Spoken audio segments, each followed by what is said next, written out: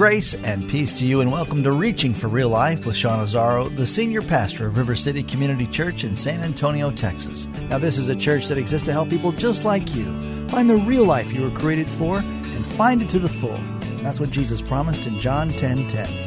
And today we continue in a new series called The Elephant in the Family Room, and today's topic is on marriage, which is the first institution that God created. This one flesh, exclusive, permanent relationship is where the foundation for family grows. RealLife.org has this full message, sermon notes, and series available for free, but if you feel led to bless this listener-supported radio ministry, then please do. There's a place to give at RealLife.org. It's part 2 of the message called The Elephant of Marriage. Pastor Sean is teaching from Ephesians and Matthew 19. It's time for Reaching for Real Life Radio. Follow the same leader. Have the same compass at the core of your being. Because when you don't, everything becomes more difficult. Look at how the scripture says. 2 Corinthians 6:14 says, "Do not be yoked together with unbelievers, for what do righteousness and wickedness have in common? Or what fellowship can light have with darkness?" Now, we know this passage isn't specifically talking about marriage. We quote it all the time to our young people when they're dating, and they're making these kind of choices and decisions because it's just great sense. But do not be yoked together with unbelievers. That they could be talking about business partners. But they're also talking about marriage. Anything where you become a partner, you become yoked with someone. Because see, when a believer marries an unbeliever, everything is hard. Every decision is difficult. What are we going to do with our money? Well, the Bible says, and your partner says, "Oh yeah, I don't believe that. I don't care about that. Yeah, I'm reading this book, and this guy's got a new idea, and let's try that." Well, yeah, but the Word of God says, and it's timeless, and I don't believe that. It just got tough. Got a difficult issue with your kids. Well, the Bible says, and the Lord says, and I don't believe that. So no, I'm not that. I saw this guy on Oprah, and it was wow. He sounded really smart. It's great. It's like you have no common center, no common core. Everything becomes difficult, more difficult, because you're not following the same leader. When you both are followers of Jesus Christ, you have a common foundation and framework from which to make all those decisions and deal with all those issues that come up in the context of marriage. The first submission is submission to Christ. So many things work better when you're following the same leader. Second level of submission is submission to our roles. Submission to our roles. And that's one of the most shocking parts of that passage. Wives, you are called to submit to your husband as unto the Lord, because the husband is the head of the wife, as Christ is the head of the church. And I want to say real quickly, in any cultural context, that is a very challenging instruction. In our current cultural context, not only is it a challenging instruction, it's almost downright offensive. You have to understand, this is God's structure for a family. God doesn't say women submit to men. He doesn't say that. This is about a family.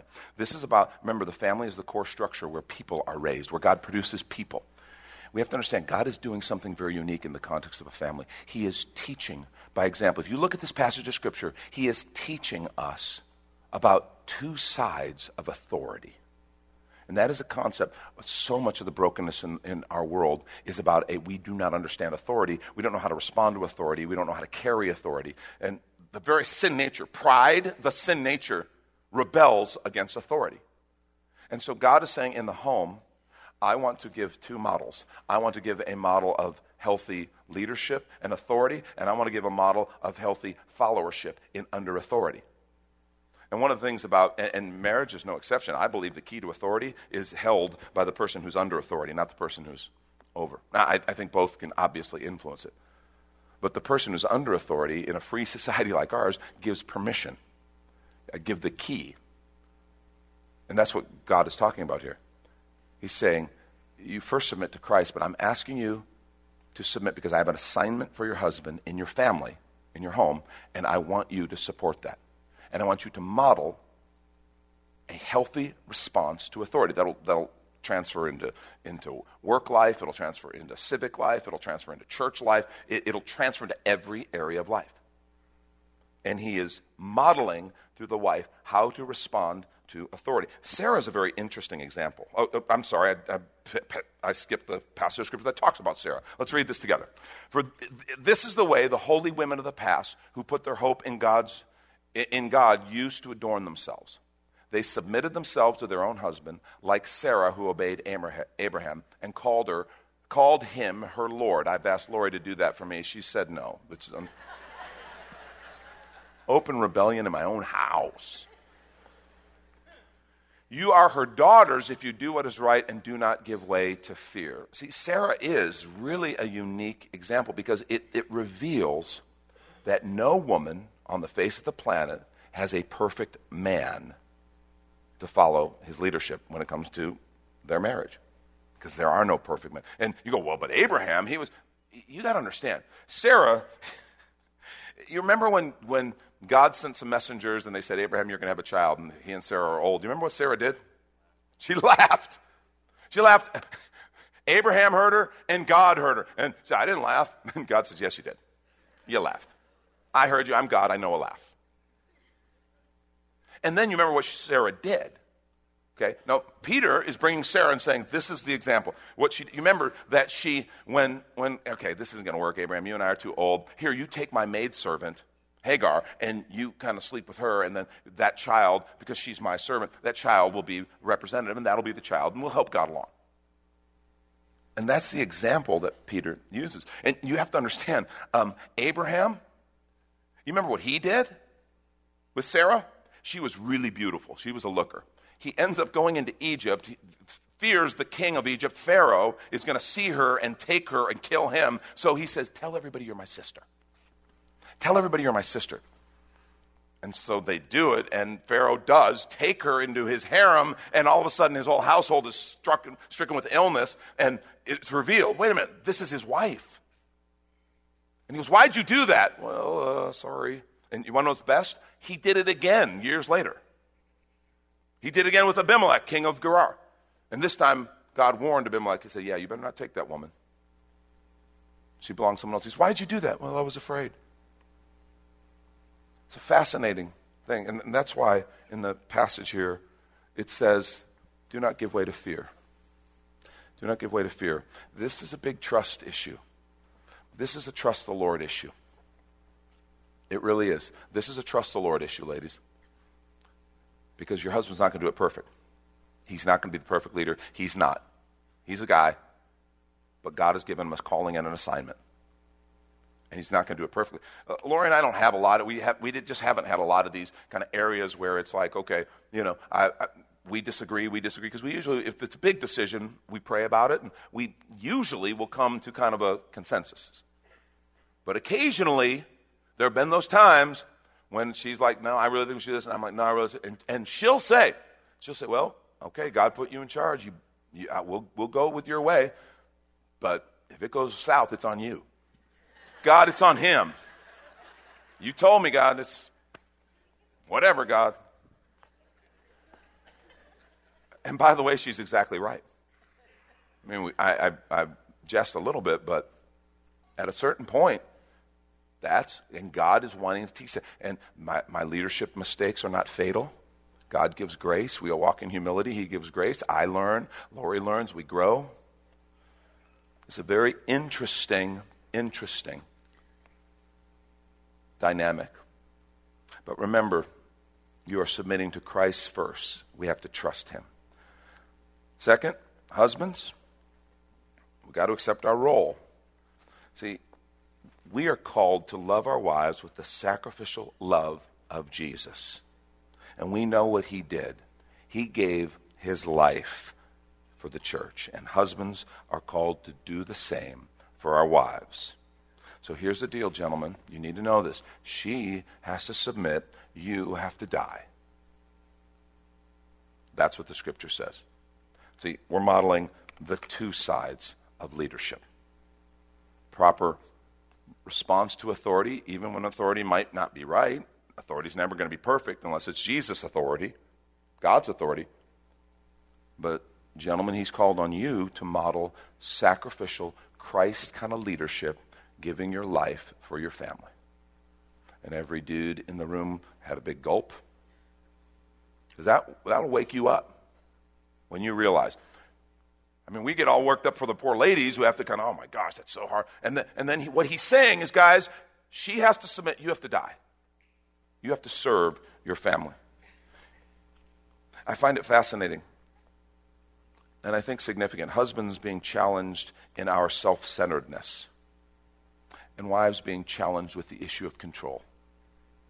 Isn't that interesting? I know in my marriage, self-centeredness is one of the biggest obstacles I have to get over. To follow this out and to live this, I have to deal with the fact that I'm selfish.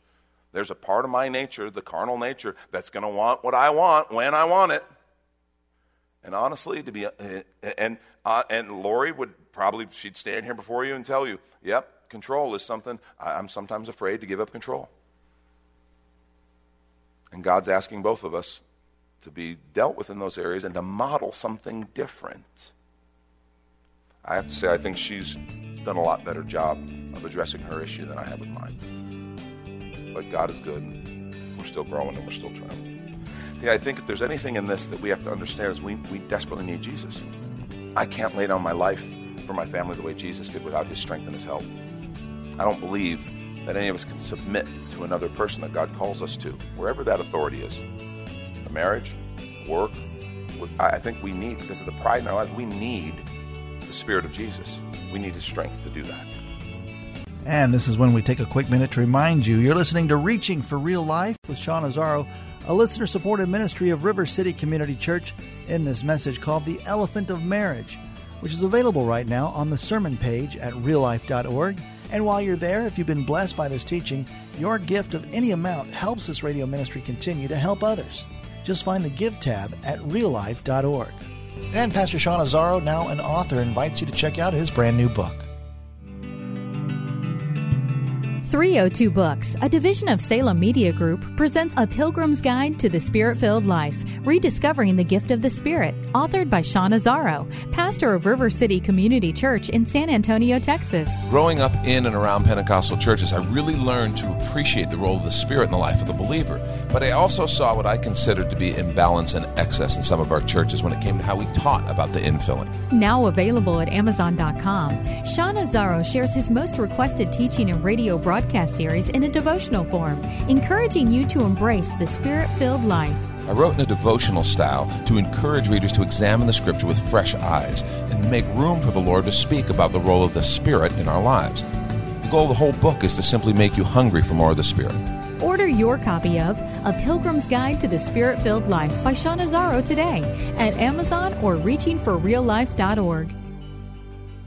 And now the conclusion to the message, The Elephant of Marriage. This is Reaching for Real Life Radio. And the last submission that is talked about there is a submission to one another. See, we're not a free agent anymore. It involves putting my spouse's interest before my own. One of the ways we do this is,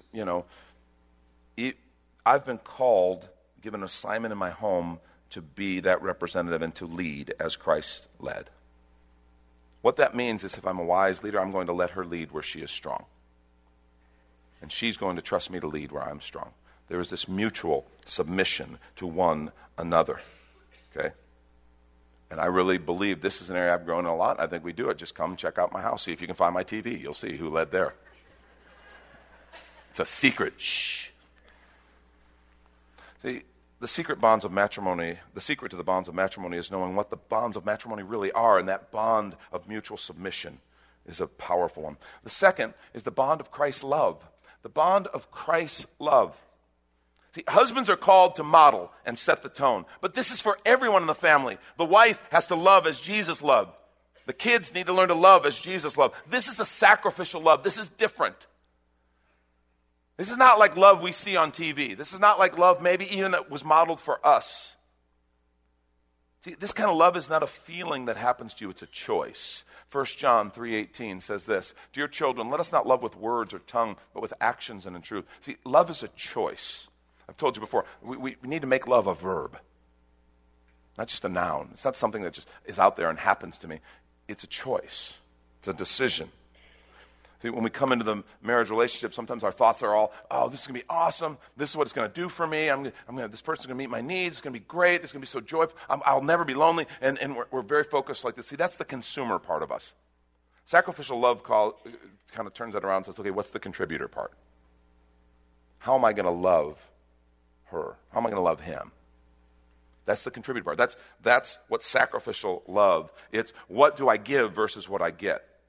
We're called to serve one another with sacrificial love, to build up, to encourage. Man, there's enough people who want to tear your spouse down. Don't join in that line. You don't need to be that person. Be that cheerleader for your spouse.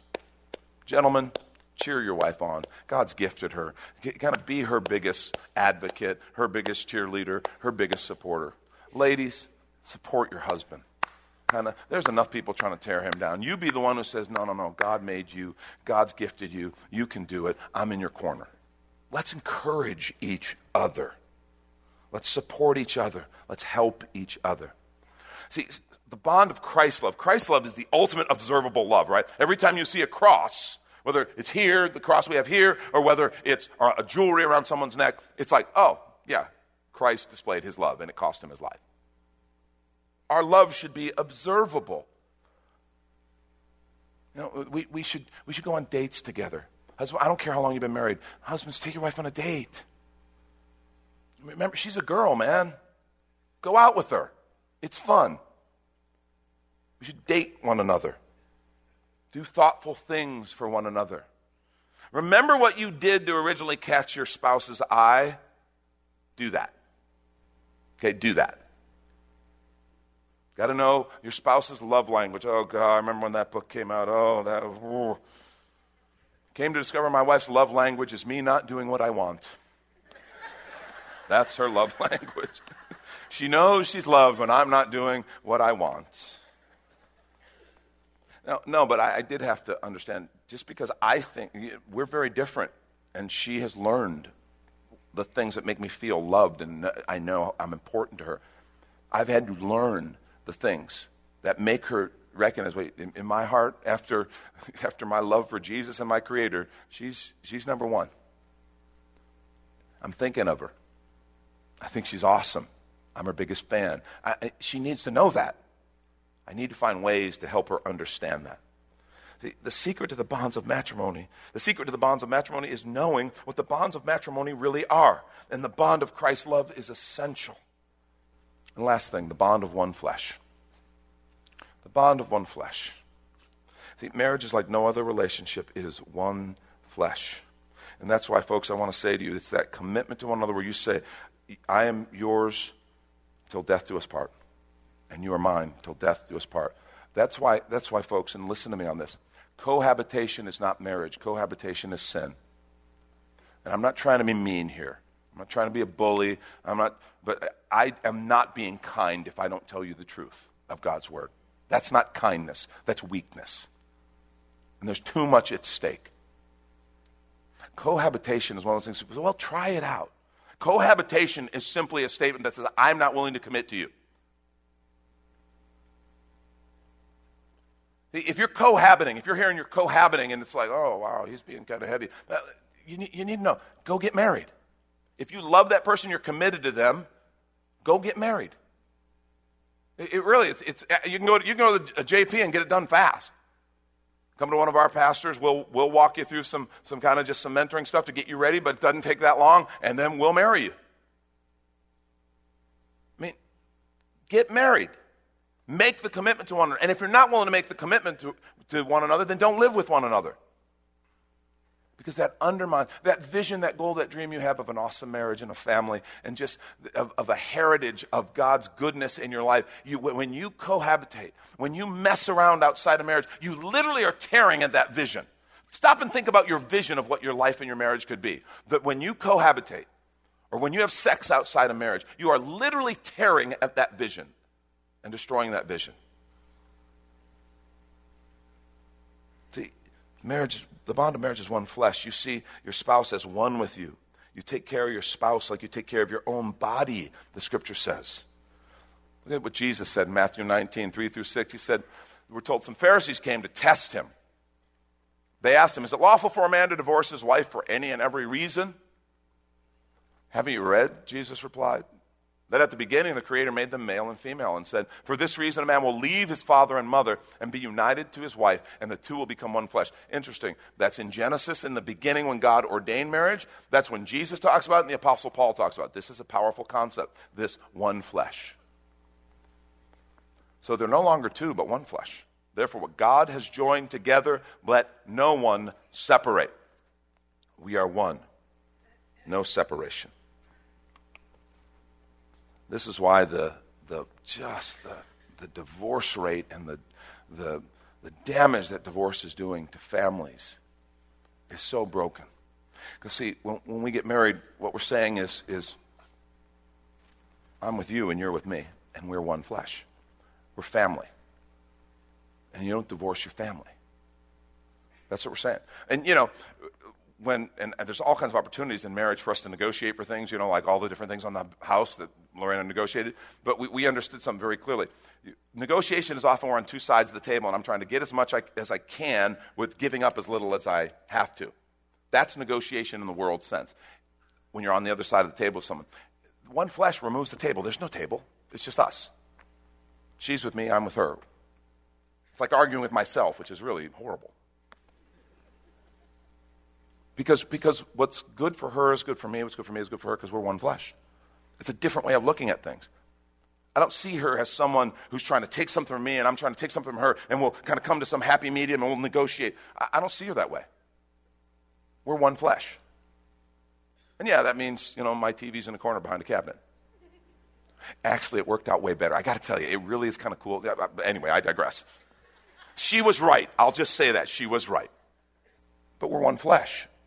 And what's good for her is good for me, because no one ever tries to hurt their own body. They take care of their own body. One flesh. That's why, folks, unfaithfulness in your marriage, it's not an affair, it's sin. It's not an affair, it's sin. It's destructive.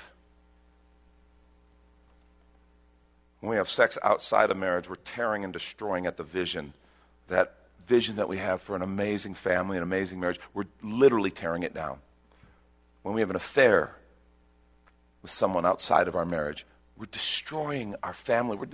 We're destroying ourselves because we're one flesh. We're literally self-destructing. Because things are hard, things are tired, and someone else made us feel good. I want to challenge you, man. Don't give up on God's ideal for marriage. It is a gift. It's really good. It's really good. But you got to get through the hard stuff. See, that's the problem. We never get through the hard stuff.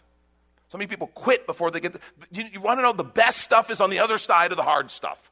The best stuff is on the other side of the hard stuff. That's when it gets really good. When you've gone through something that was difficult and painful and hard, and you fight for your marriage, you fight as one flesh, and you come out on the other side and you realize, man, we can get through that. We can get through anything. I remember why I love her. I remember there's nobody I'd rather fight with than Lori Azzaro. Together for our marriage. I mean, it's powerful. We've gone through tough times. Everybody told us first year of marriage, that's the toughest year. We had a blast. Our first year of marriage was a breeze. We had a great time. We were in Southern California. We were youth pastors. We had a blast. Year 1 and 2 were great. And we're like, oh, we're so good at this. Woo-hoo-hoo-hoo. Year 7, I don't know what it was. The number of God, ironically. Year 7 was the toughest year. We both remember it. I don't even remember actually what was so tough. It was just we had a hard time. We were going through some tough stuff. Life was hard. We were starting the ministry. It was financially difficult. There's just a lot of stuff. We both think back, yeah, year 7, that was a pain. But you know what? The good stuff's on the other side. Don't give up. I don't know where you are in regard to marriage. You may be here and you may be single and going, I thought I wanted to get married, but I don't know. Good. Let me tell you, it's worth it. It's amazing. It's a gift of God. But you should be serious. Not something you do on a whim. You have a chance. If you're single, not married yet, you have a chance to do it right. Don't destroy the vision. Don't destroy the dream by believing the world instead of the Lord. Maybe you're here and your marriage is going really, really well. That's awesome. Cultivate it. Make sure you don't take it for granted. Take care of each other. But maybe you're here and your marriage is in trouble, and you're like, ooh, if I would have known he was talking about this, I wouldn't have come, because this hurt.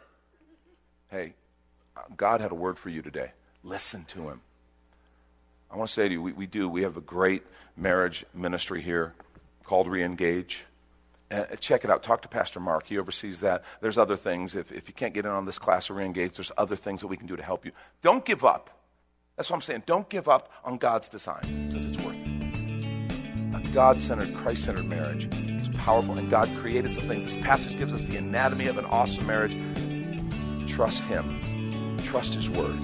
The secret to the bonds of matrimony is knowing what the bonds of matrimony really are. That's Pastor Sean Azzaro. You've been listening to Reaching for Real Life Radio. And if you'd like to hear this full message in the series, The Elephant in the Family Room, it's available right now on demand at reallife.org.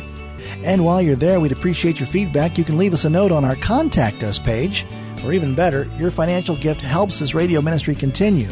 Find that Give tab at reallife.org. But of course, you're invited to visit and join us at River City Community Church, located on Lookout Road right behind Rotama Park, next to the Real Life Amphitheater. If you'd like to call the church, the number is 210-490-5262. As Reaching for Real Life Radio is a service of River City Community Church.